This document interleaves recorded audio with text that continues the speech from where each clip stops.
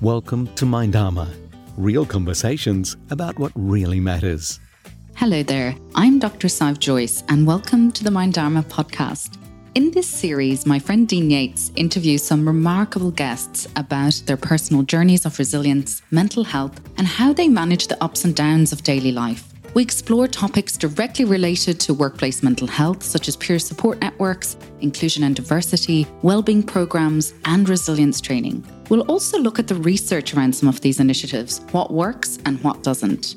Before we kick off this series, I'd like to share a little background on our incredible host. Dean was previously head of mental health and wellbeing strategy at Reuters, the world's largest news provider, for nearly 3 years. Before that, he was a journalist, bureau chief and senior editor at Reuters with a career spanning more than 22 years. Dean was a top news editor for Reuters in Asia and a deputy bureau chief in Jerusalem and Jakarta.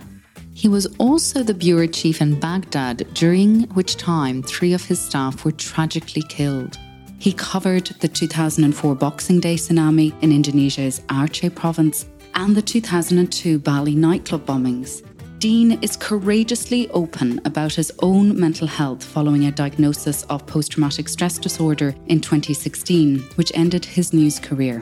Dean is now writing a memoir about this journey that he and his family have been on during 20 years of PTSD and more than a decade of moral injury. He is finding new meaning in life and discovering what is most important, family.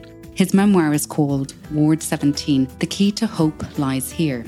Dean is also an extremely passionate and unwavering advocate for mental health and believes that workplace mental health is a fundamental human right.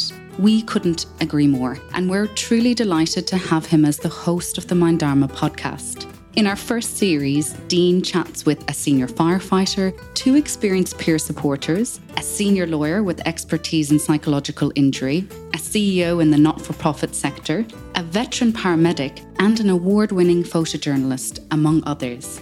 We look forward to sharing their incredible stories of everyday courage and resilience, and we hope you enjoy our podcast. To find out more about our evidence-based resilience training program, please visit minddharma.com.